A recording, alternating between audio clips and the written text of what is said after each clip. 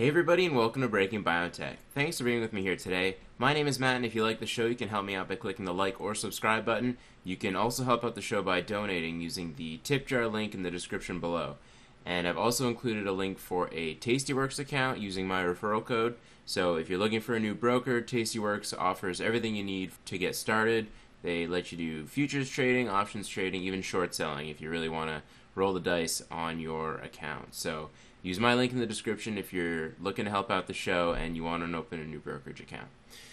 So with that, I'm glad to be back, and thanks everybody for all the support. It's been a busy last couple weeks, fielding emails, talking to people. It's been good, so I appreciate that, and please continue to share the show. It definitely helps me out with growing the show, and I love to see that. So today we're going to talk about a couple things, couple updates we've seen in the last couple weeks related to Biogen, Amarin, as well as Karyopharm that we heard today, and I'm recording this on the 22nd of June. And then the main story today, we're going to talk about Actinium Pharmaceuticals, and I think if everything goes well with them, they could be a big play. Now there's some weird stuff around the stock, so we're going to touch a little bit on that, but I think that if the data continues to look as good as it has so far, they could really make a big change in the targeted radiation space, so we'll touch a little bit on that as well. But yeah, for me on a personal note, it's been busy. Things are kind of getting back to normal here in San Diego. A lot of businesses have been opening up, so I've noticed that I actually have a bit more of a social life now, so that's definitely been entertaining, kind of taking me away from the markets a little bit. But, you know, I'm here today to talk about some awesome biotech companies, so with that, let's just get into it. And the first piece of news I wanted to touch on is Biogen. And what we heard is that Biogen's Tecfidera patent 514 was ruled invalid by a U.S. district judge. And they closed Friday at 271, and they did see a little bit more of a dip early this week. As we've dealt with this already with Amarin, we're hearing that Biogen does plan on filing an appeal, but that appeal process can take up to a year. But what's different here is that we're actually expecting an at-risk launch. So Mylan has made it clear, Mylan, the company that sued Biogen over this patent, made it clear that they're aiming for a November 16th approval date for generic Tecfidera. And they have already filed an ANDA with the FDA, which is the normal process by which a generic company has to get their medicine approved. Biogen did kind of expect this to some capacity because they did launch a competing drug to Tecfidera called Vumerity, and it is a little bit of a better safety profile, and they launched this just in case the Tecfidera patent battle did go south, because I believe there's other lawsuits coming up against this patent. But Biogen launched Vumerity in the hopes that they'll be able to shift the revenue they've been getting from Tecfidera onto Vumerity and then maintain this juggernaut status, since Tecfidera is their biggest selling medication, and it's about $4 billion per year they generate in this medicine, so they're going to hope to replace that with something. And the loss of this patent protection means that generics are going to come on the market pretty soon. And when I did my analysis using a model that I had created, if I halved the Tecfidera revenue, their stock price would go down to around $230. So I think what's going on here is investors are pricing in the potential of Vumerity to take a lot of that revenue away from Tecfidera, which would help Biogen. Either that or the odds of Biogen winning an appeal are there. So the stock is pricing in some upside despite the loss that they suffered. And the other thing that's going on with Biogen is they are planning to file the aducanumab BLA in Q3 of 2020, and aducanumab, the indication being Alzheimer's disease, which is a very, very big patient population. So I think there is also some support for the stock, given that Biogen could potentially get an Alzheimer's drug approved, if not late this year, then early next year. And I know there's a lot of controversy over the aducanumab data. I think personally it's a coin flip on whether or not the FDA is going to approve it. I think the data is very shady and it shouldn't be approved, but strange things have happened with the FDA before, so it is possible that they could lobby the FDA enough to get it approved. The next company I wanted to touch on is Amarin, and just a little piece of news that we heard is that Amarin settled with the generic company called Apotex, and this settlement would keep them from launching a Vascepa generic until August 9th of 2029.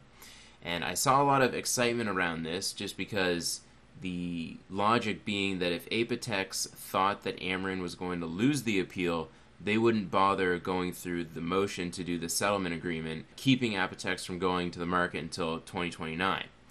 But if I were to think about it logically, I assume that the lawyers between Amarin and Apotex have been in discussions for months by now, and that the failure of Amarin to defend its patents just happened to go against Amarin, and Apotex was not expecting that. So they ended up filing the settlement agreement anyway, but I think that if Amarin is not successful in their appeal process, I imagine Apotex is going to be able to file a generic before this 2029 date. So to me, this is neither a positive thing nor a negative thing. But, I'm still holding all my shares, and we'll look forward to that appeal decision coming up later this year. The last thing I want to talk about before our main story is Karyopharm. And what we heard today is that XPOVIO was approved for third-line DLBCL. And I talked about them last video, and I have to do a couple clarifications because I did mess up on this company, and I also took a position. But before I get to that, this approval was pretty much priced in. The stock moved up a little bit on the news, but then it sold off right away. The things to look forward to is liposarcoma data in late 2020, and then we're also going to hear an FDA decision on whether or not they're going to get approval for their XPOVIO drug in earlier line multiple myeloma. And this takes me to what I kind of messed up in my last video, which is Karyopharm is also seeking to get approval for their drug XPOVIO in earlier line multiple myeloma, and in my model I had only considered them as sticking to fourth line or higher multiple myeloma patient population. So if they're able to get approval for earlier lines, third line, even second line, I think we're adding a lot more potential market value to the company.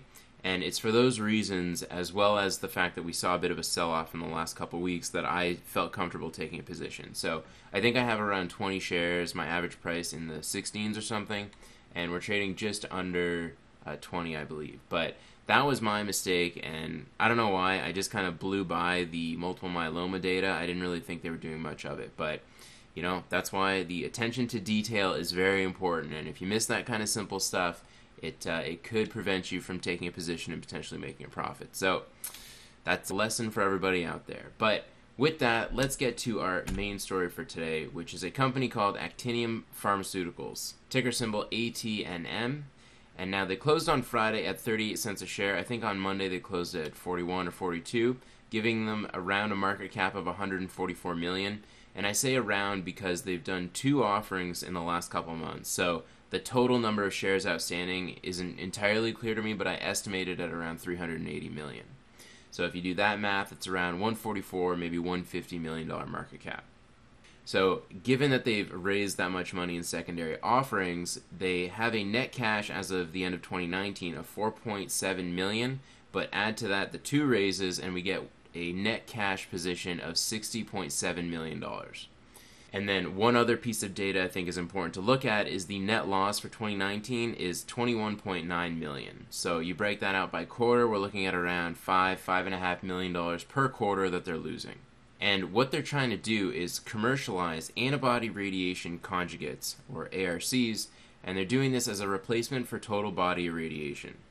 So how you can think about this is rather than forcing patients to go into a machine that irradiates their entire body non-specifically, instead you can tag an antibody with a radioisotope that will selectively pick cell types or whatever the antibody is reactive to, and it'll only affect those cells specifically.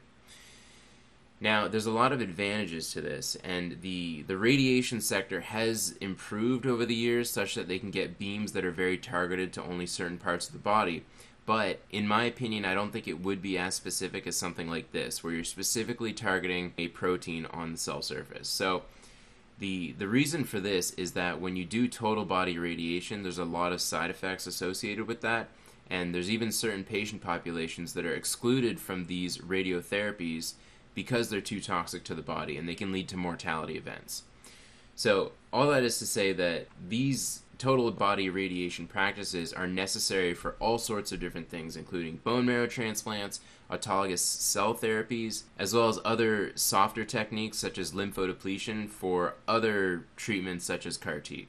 And like I mentioned, a lot of the side effects associated with total body irradiation might be superseded if they can just use this new technology that they have. So I could see this completely potentially replacing the need for whole body or, beam specified radiation to the body. And just to mention some of the side effects, radiation tends to have an effect on rapidly dividing cells. So this is a big impact on fertility, and it also affects the gut epithelium. So those are just two compartments that you see a lot of side effects associated with these treatments. So to get a little bit more detailed on radiation treatment and what it's used for, the two primary goals of radiation treatment are this. The first one is to provide adequate immunosuppression during a bone marrow transplant, stem cell transplant, or CAR T, even though to a lesser extent it's a softer conditioning regimen. But basically, when you're doing these treatments, you're infusing foreign cells into the body. And one thing that happens when you do that is your immune system instantly attacks it and raises an inflammatory response or a foreign attack against these cells. So what radiation treatment can do is it can suppress the immune system such that those foreign cells can engraft properly, and that's what you want when you're doing these therapies. So the second thing that radiation treatment does is a lot of these cancers or a lot of these diseases that are happening include a lot of deleterious cells that are rapidly dividing. So the radiation therapy tends to harm those cells preferentially, so you're eradicating the disease all while promoting that engraftment process of happening through the immunosuppression. So those are the two main benefits of radiation, and I think why it's been developed and commercialized in such a way that it's so common with cancer treatment.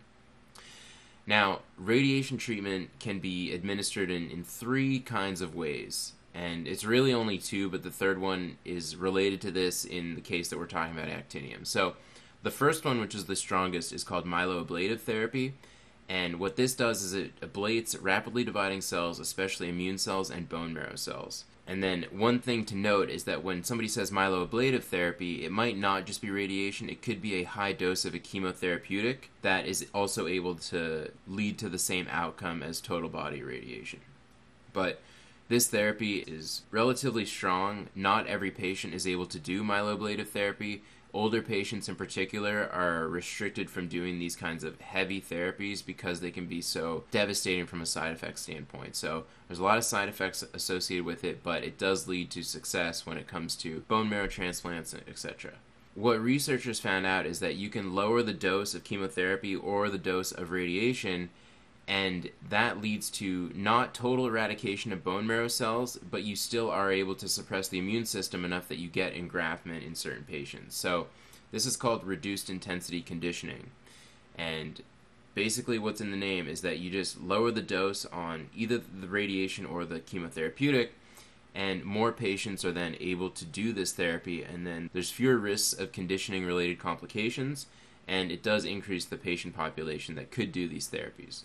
Now, the last one is specific to lymphocytes, but it's called lymphodepletion, and this is a technique that's required in CAR T therapies, and all it does is it depletes the T and B cells specifically, and this is in preparation for adoptive cell therapies. So this is an even lower dose, I would say, regimen than the reduced intensity conditioning, and it specifically targets just the lymphocytic lineage when we're looking at the breakdown of the immune cells, and I'm not going to get into that, but basically, what actinium is trying to do is jump into this market by offering a targeted radiation solution such that the effects are very strong, but you don't get the side effects associated with total body radiation. So seemingly, it would open up the patient population where before a lot of patients might not be able to take this therapy, but if the radiation dose is targeted at only, say, CD45 cells, maybe these older patients could then qualify for these treatments. So that's kind of the goal behind it. So there's two ways we can kind of look at it when we're looking at a model. And to just talk a little bit about their first product before I get into that, they're starting to look at bone marrow transplant for AML. And what they're calling this drug is Iomab-B or apamistamab. And what this is a CD45 antibody conjugated to iodine-131. So that is the effector molecule that's going to irradiate the cells that are kind of located through the body by attaching to CD45 expressed on the cell surface. And for those who don't know, CD45 is a very broadly expressed cell surface receptor on immune cells. It's indiscriminate within immune cells, but it's on mostly all immune cells. So one thing that you can find in their corporate presentation is an estimate of 21,000 bone marrow transplants that are conducted per year. And now, one thing that I'm not considering here is the potential for this therapy to open up the bone marrow transplant market, because more patients might be able to tolerate bone marrow transplants, because before they might not qualify for myeloablative therapy, whereas here they might actually qualify for it because there's fewer side effects. That's kind of the goal. So if we're using the 21,000 as kind of a bottom here, and we estimate around a $40,000 cost for this treatment, I can estimate here that there might be a peak revenue of $630 million if we assume only 75% market penetration. So that's kind of what I'm going on for my model. And the cost where I came up with this is a paper that I've linked below, and I'll put it in the description if you want to look at it. It compares the cost between non-myeloablative therapy and myeloablative therapy. And the difference between it was around $40,000. And I think that's in the ballpark of reasonable when we're talking about a therapy like this that could potentially have a better side effect profile than the already existing treatments. So it's definitely just an assumption, and with all your models, you're going to have to make assumptions like this. But giving a peak revenue of $630 million compared to what their market cap is right now, which is around 150, I think that if they see positive data in phase 3, we could see the stock easily move up to support a market cap like that. So that's kind of what I'm basing my model off of, and why I think the risk reward is in that favor. So we'll talk about that a little bit later. But the other thing we need to consider is whether or not they're going to see positive data. And what they're doing is a phase 3, what they call Sierra trial. And the data is expected in Q4 of 2020 with a potential ad hoc interim analysis in Q2 of 2020. So Q2, there's only about a week left. So if we're going to see some kind of interim analysis, it should come relatively shortly. The primary outcome for this study is durable complete remission at 180 days. The secondary endpoint is 1 year overall survival. And now they do have some interim data, and we're going to go through that in a second. And what they're looking at here is the number of patients that are potentially evaluable for durable complete response. And what this means is the only way patients are evaluable here is if they've had a successful engraftment. And engraftment is a good predictor of complete remission. So because they're not at that 180-day threshold yet, all they can show us is potential patients that are evaluable for durable complete response. So I hope that makes sense, but we'll go through this in a little bit more detail. But what they're showing is that 100% of patients using Iomab-B have had successful engraftment versus only 29% of controls. And what they're showing on the left is that compared to controls, the Iomab-B treated group has a 6 times greater number of patients that had successful engraftment. And what that means to me is that the Iomab-B was able to deplete the existing cells that were there, the bone marrow cells, or really any cell that expressed CD45, such that there was engraftment that was able to take place in these patients. And what also that means is that there's probably very minimal disease left of AML. And that's really what you want in these trials. Now, I am kind of extrapolating from that because we do need to see the actual data as well as the 1 year overall survival. But for success to occur here, what Actinium is looking for is 2 times the control arm. And as a 50% enrollment, they currently see 6 times greater number of patients that are evaluable for durable complete response. And in the middle panel here, what they're showing is what happened with engraftment, then what happened at 1 year overall survival, comparing both Iomab-B as well as standard of care. And in each one of these studies, Iomab-B did double or better compared to standard of care for 1 year overall survival.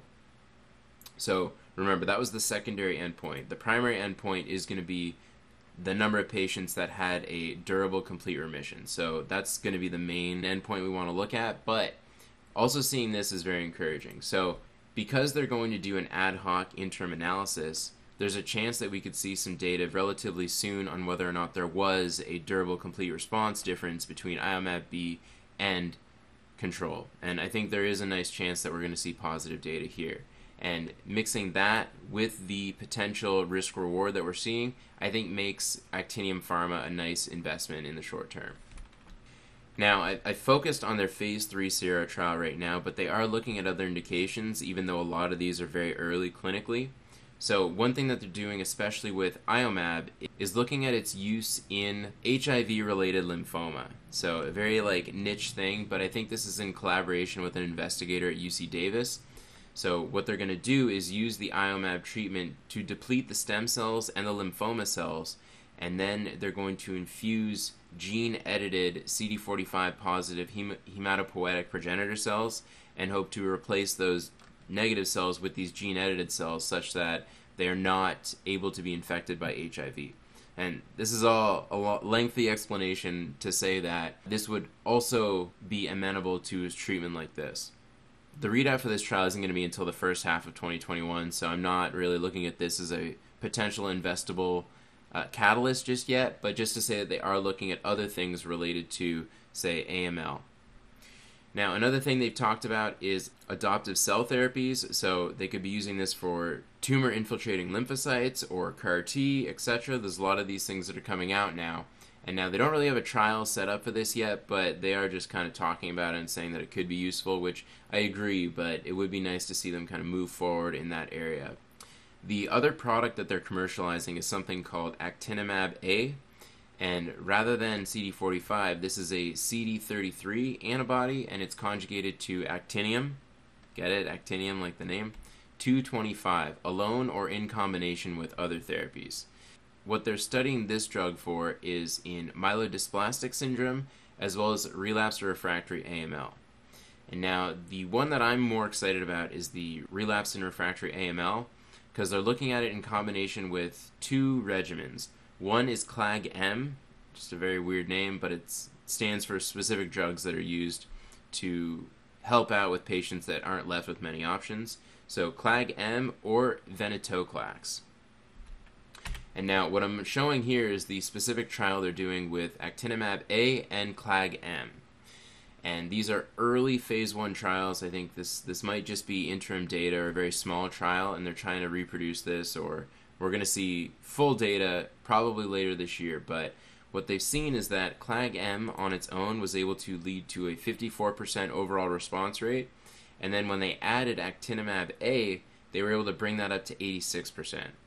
So what this suggests, mostly because the Actinimab A group led to a 0% overall response rate, is that Actinimab A as well as CLAG-M can synergize in these patients to make the treatment much more effective than if only CLAG-M was used alone.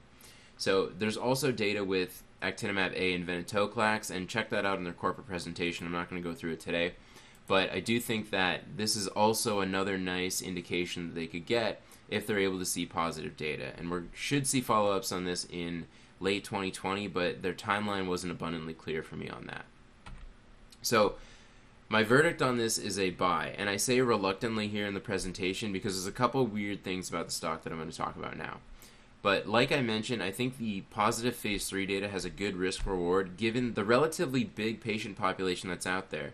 And I think what's not being appreciated is that if the side effect profile is nice, they should be able to garner a larger patient population than 21,000 patients per year that are currently undergoing bone marrow transplant. So I think that that could be a really big thing for the company.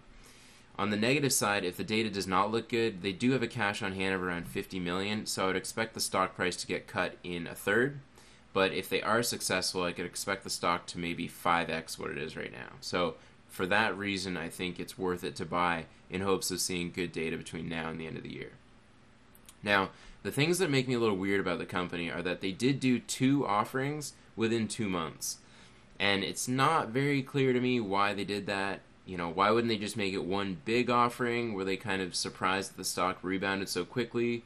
And did they not expect they would need that much money to finish these trials? So that's kind of a weird thing that's made me a little bit suspicious. Another thing is that their Q1 earnings report has still not been released, and we're coming up to around 120 days after the end of Q1, and I believe there's SEC rules that require companies to report after only 60 days after the quarter ends. So that's another weird thing that we've not seen, and I don't know what's going on, but we haven't really seen any details related to that. So that's something else that's kind of weird. And then the other thing is there's relatively low institutional support. Now, I don't often talk about institutional support, but I think it might be something to consider.